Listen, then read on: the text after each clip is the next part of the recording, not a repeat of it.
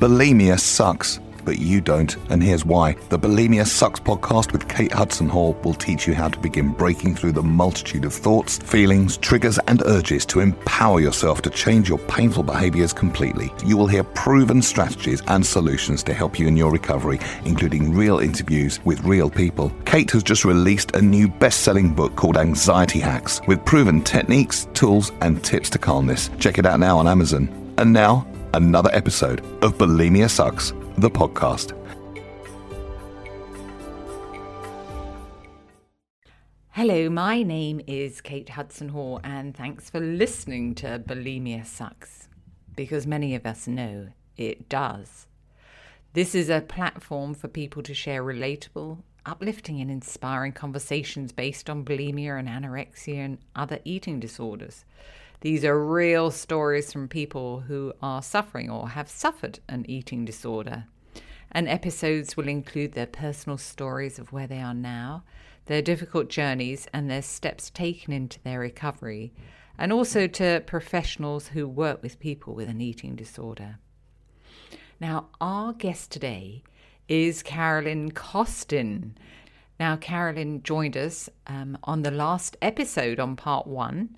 And shared her incredible journey, but we want to hear more.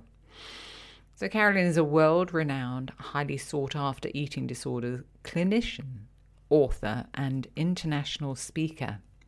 And she recovered from anorexia in her 20s. And as a young therapist, Carolyn recognized her calling after successfully treating her first eating disorder client. And Carolyn was first to publicly take the position that people with eating disorders can become fully recovered. And after 15 years in private practice and running hospital programs, Carolyn was determined to improve the relapse rate and recognize a gap in the eating disorder field. She opened Monte Nido, the first residential facility in a home setting, surrounded by nature, where standard treatment was combined with meditation and yoga, and clients were retrained to shop for and prepare and cook food. Carolyn's contribution to the field are extensive. She has written 6 books, the most popular being 8 Keys to Recovery from an Eating Disorder. Carolyn's service in every major eating disorder organization, 3 decades of training professionals worldwide, free study groups, and the outstanding success of Monte Nido all spurred Caroline to international acclaim. In 2016, Carolyn sold Monte Nido, subsequently left and created the Carolyn Costin Institute. The Institute's main function is the training and certification of eating disorders coaches. Additionally, the Institute offers continuing education for clinicians, educational support for families of those with eating disorders, and mentor training for organizations. Carolyn continues to also offer consultations to clients and clinicians and continues to speak at international and national conferences.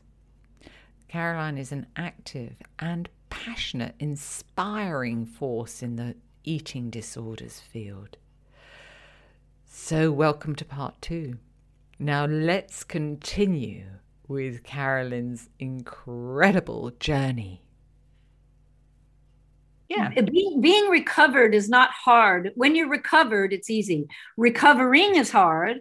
And being in recovery is hard, but this is why I'm very, very big on this term recovered. Once you are recovered, you realize, oh, that's gone. And it's easy for me to be in my life without it. In fact, it would be really hard I don't even know how I could ever go back, you know? Yeah.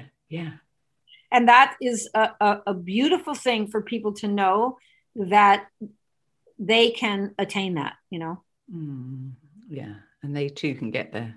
And it's part of the reason I'm training all these coaches, 98% of whom are recovered, because coaches can do things that therapists and dietitians either don't want to do or can't do because ethically it's the boundary issues.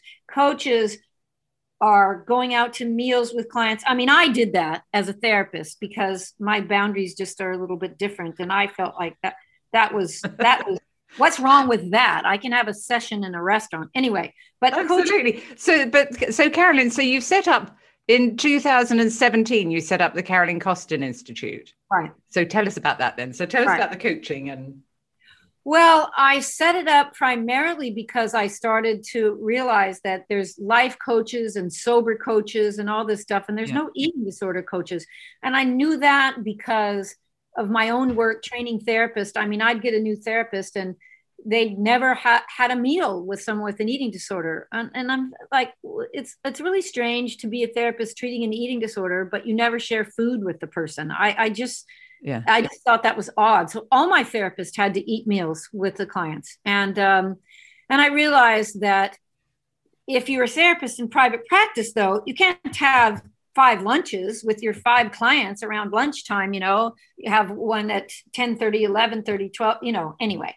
So I realized we need to have coaches out there that help be a part of a team. So you can have a therapist, you can have a dietitian, you can have a physician or a psychiatrist, who's ever on your team. A coach is someone who helps you, like goes out to a restaurant the first time you're going to try pizza and try to keep it and not purge, or the first time you're going to try a dessert when you've been a restrictor and haven't had a dessert for 5 years.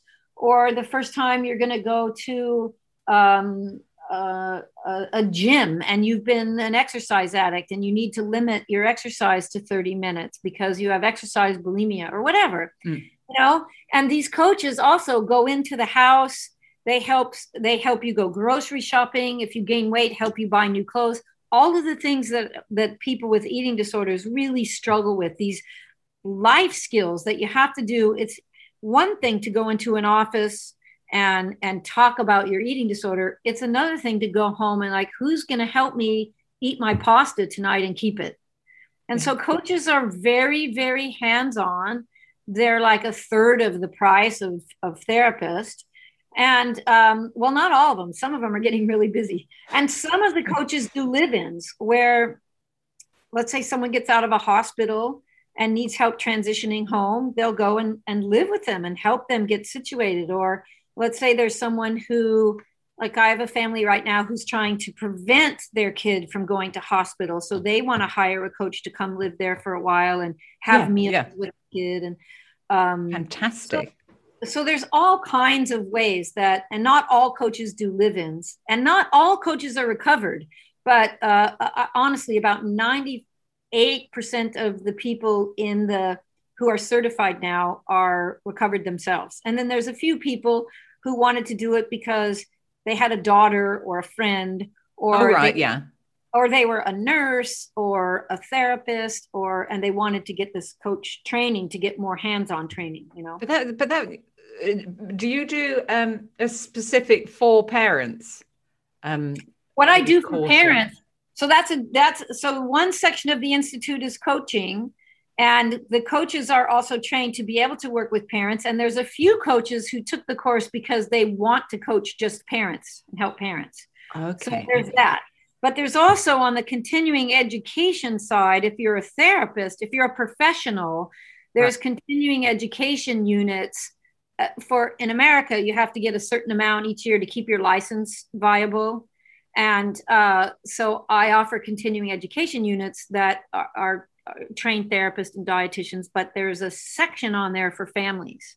So if a family wants to learn about eating disorders, there's material from my books and there's videotapes of me working with families and some audio and sort of therapy 101 for a parent who's struggling and just wants to get a handle on the issue. Oh, that is just incredible. For all those parents that have, young children that, that they are, that they have an eating disorder because they don't know what to do. Because it's very hard. Help them and, be trained to be able to help them. Yeah. So there's part of the training for coaches too, because coaches are invariably going to get involved with families and need to be able to talk to families and help explain the concept of eating disorder self, healthy self, and help explain about temperament and all those things. So the coaches learn that so they can also help, but they do it in conjunction with a treatment team so that they they don't get at odds with a therapist, so everybody's on the same page. Like a dietitian might set the goals, and then the coach helps the client achieve those goals. It's obviously going very well. Better than I expected. We actually had to have a waiting list a couple of different times for people getting in the coaching thing. And then also, I don't even have enough coaches right now for all the people requesting coaches. Some of the really good coaches who put themselves out there and started working a lot, I mean, they have wait lists. It's amazing. I'm so happy about it. I have 61 coaches in about 10 countries. In about 10 countries? Oh. Yeah. I have Saudi Arabia, Canada, Belgium, Spain, Mexico, England. I can't even remember them all right now. That's not that many I gave off, but I probably gave you 6, but I have about 10. Wow. Oh, wow. So the courses, are they virtual or are they? They're all virtual, and there's video, and there's reading chapters of the book, articles, listening to some lectures.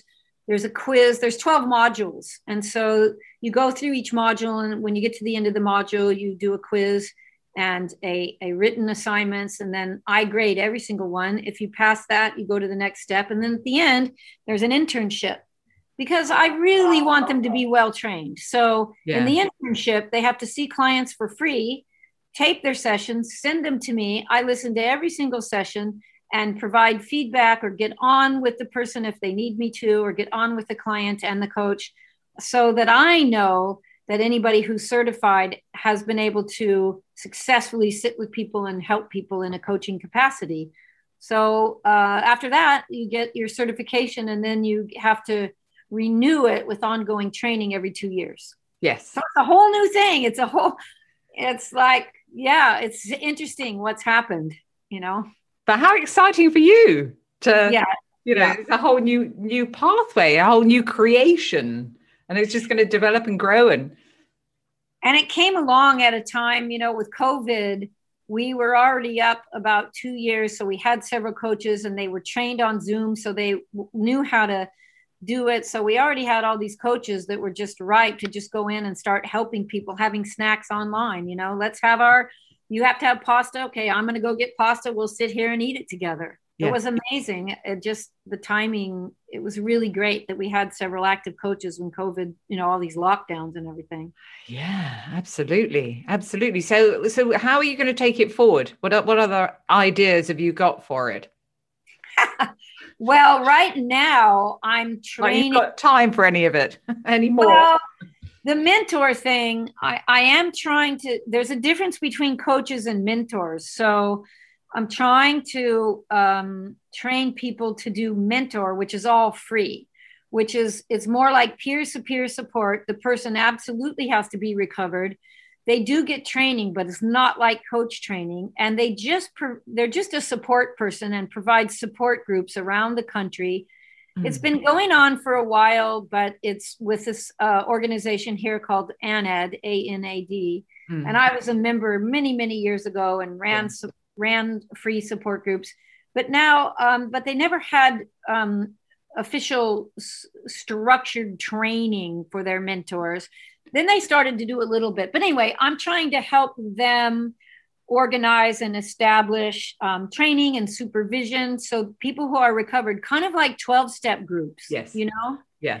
But doesn't follow the 12-step philosophy, because we don't see it as an addiction and all that. So I'm doing that too. As far as coaching goes, it's going to be interesting to see what happens. I don't know. I haven't done a lot because of COVID, I was scheduled to do 4 or 5 conferences that all got canceled. So I did talk about coaching on Zoom, but I don't know what's going to happen to it. If you have ideas for over there, you just let me know. Yeah, I'll have a think about it. I don't know what's going to happen to it. It'll be interesting to see. Yeah, yeah. Well, how it's expanded so quickly, though, there's obviously such a need for it. Well, that's the thing. I think people were nervous about it.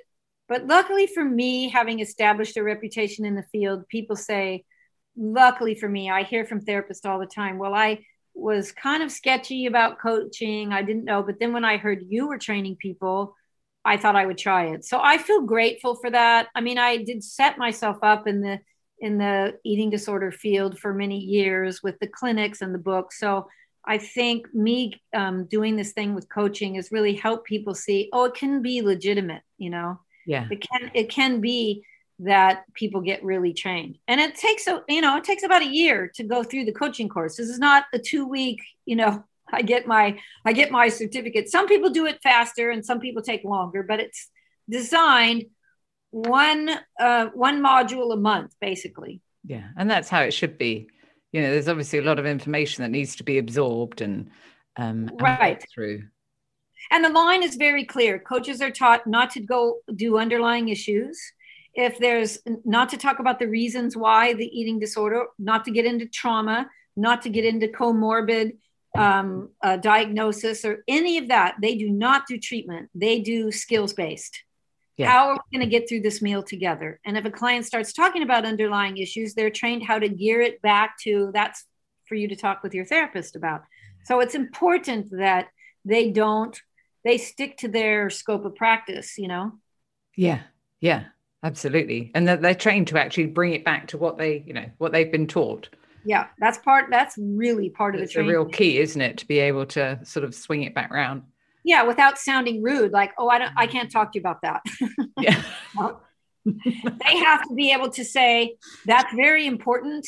You need to be able to talk to your therapist about it. I can put it in my report to your therapist too. But let's focus on how you're going to get through this meal, because regardless of what this particular issue, you still have to eat your food. Yeah. So they're taught to just come right back to it in a gentle, kind way, Yeah, that's fantastic. It's exciting. It's really exciting. I'm very excited for you. It is. I love it. Oh. So now I have a question for you, Carolyn. So when you're old and you're on your rocking chair and you think back, is there anything that you haven't achieved that maybe you wish that you had achieved? You've done so much. I don't know if there would be. Well, that's a really good question. I do hope that I am able to help. I mean, I don't want to be too overly busy and I don't want to get in over my head, but I do hope to be able to help a few different places open, like right now with Australia, open true models of treatment, residential models of treatment that really involve a holistic a way of treating patients and involve what I call care of the soul. And so what does holistic mean to you? What does that mean?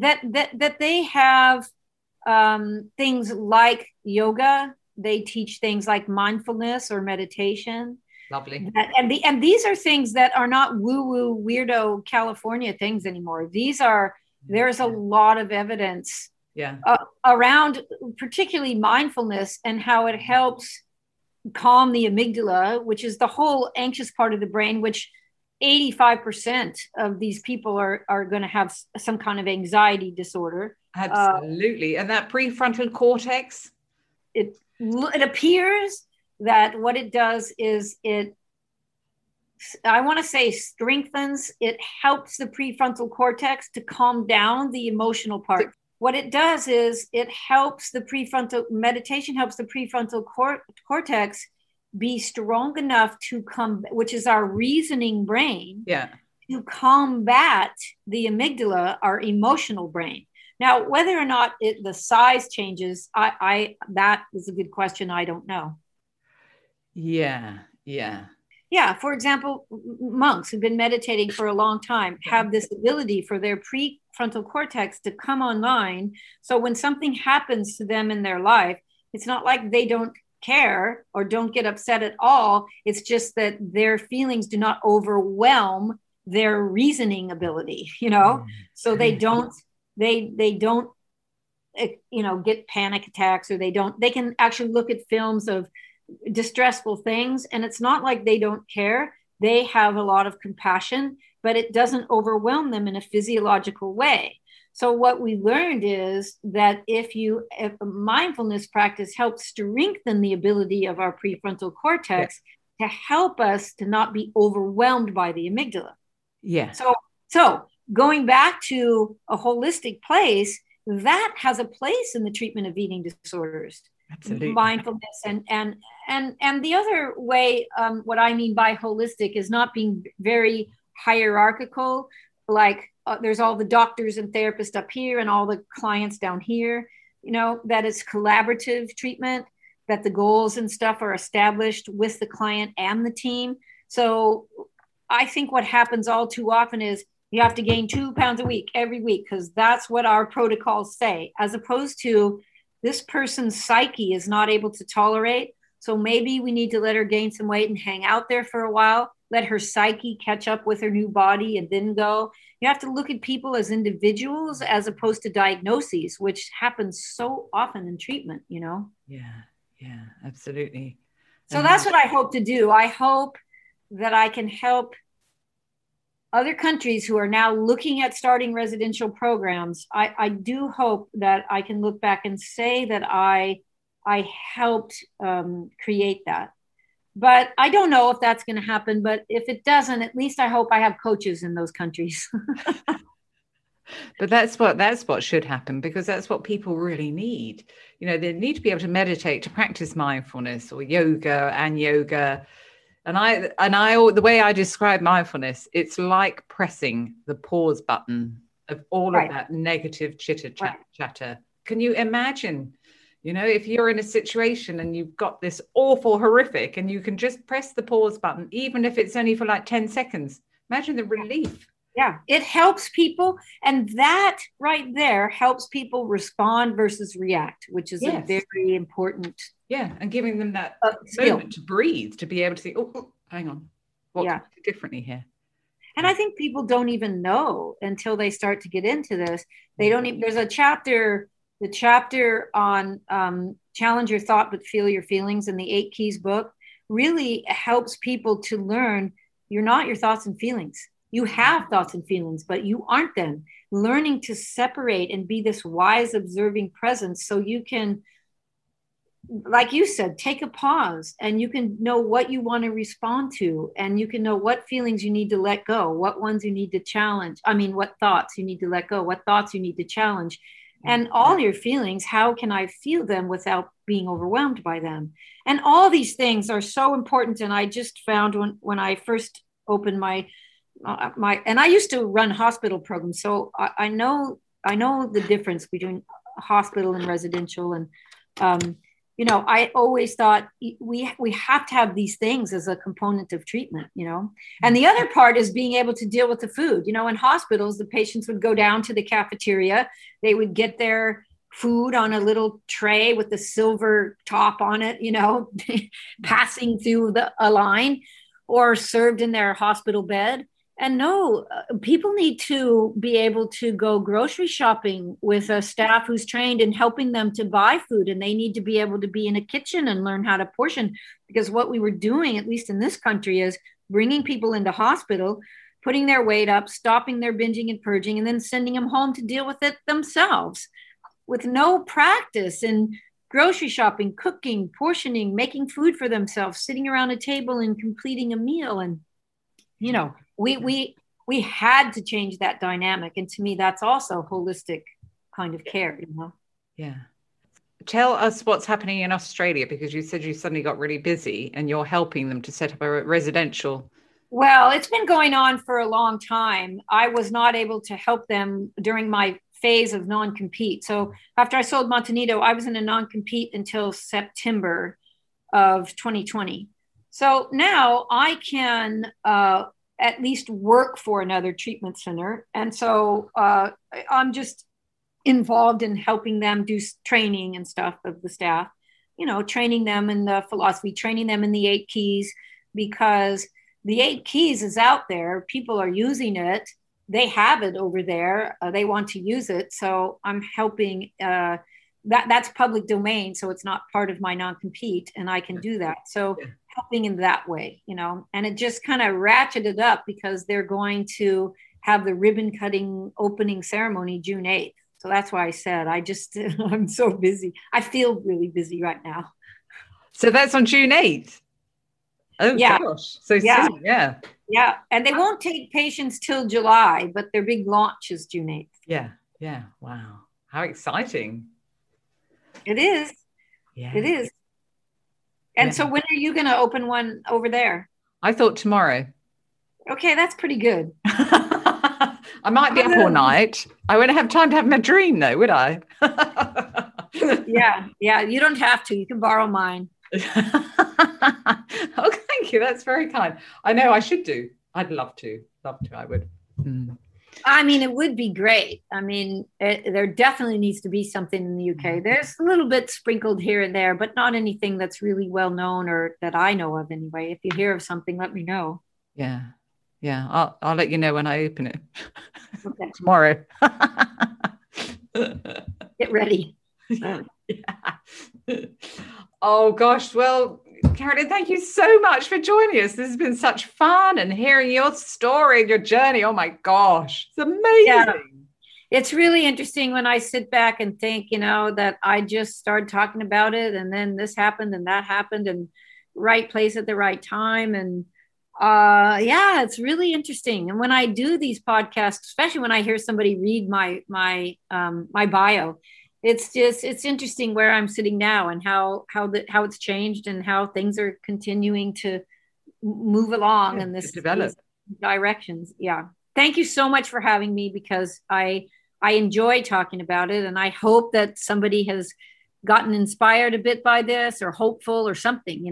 That's the goal, really. That's the goal.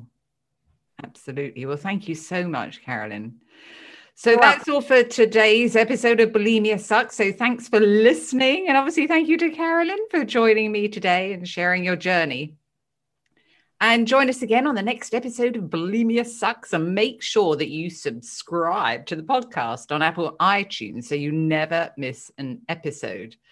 And thanks for listening. And before we go, share some love for your favorite podcast by leaving us a review on Apple Podcasts or Spotify or Google Podcasts or wherever you listen. And make sure you come and join our Bulimia Sucks Facebook page, where it's great to connect with other people and chit chat with like-minded people. So thank you for listening, and I will speak to you in the next episode. Bulimia sucks, but you don't. Kate has just released a new best-selling book called Anxiety Hacks, with proven techniques, tools, and tips to calmness. Check it out now on Amazon.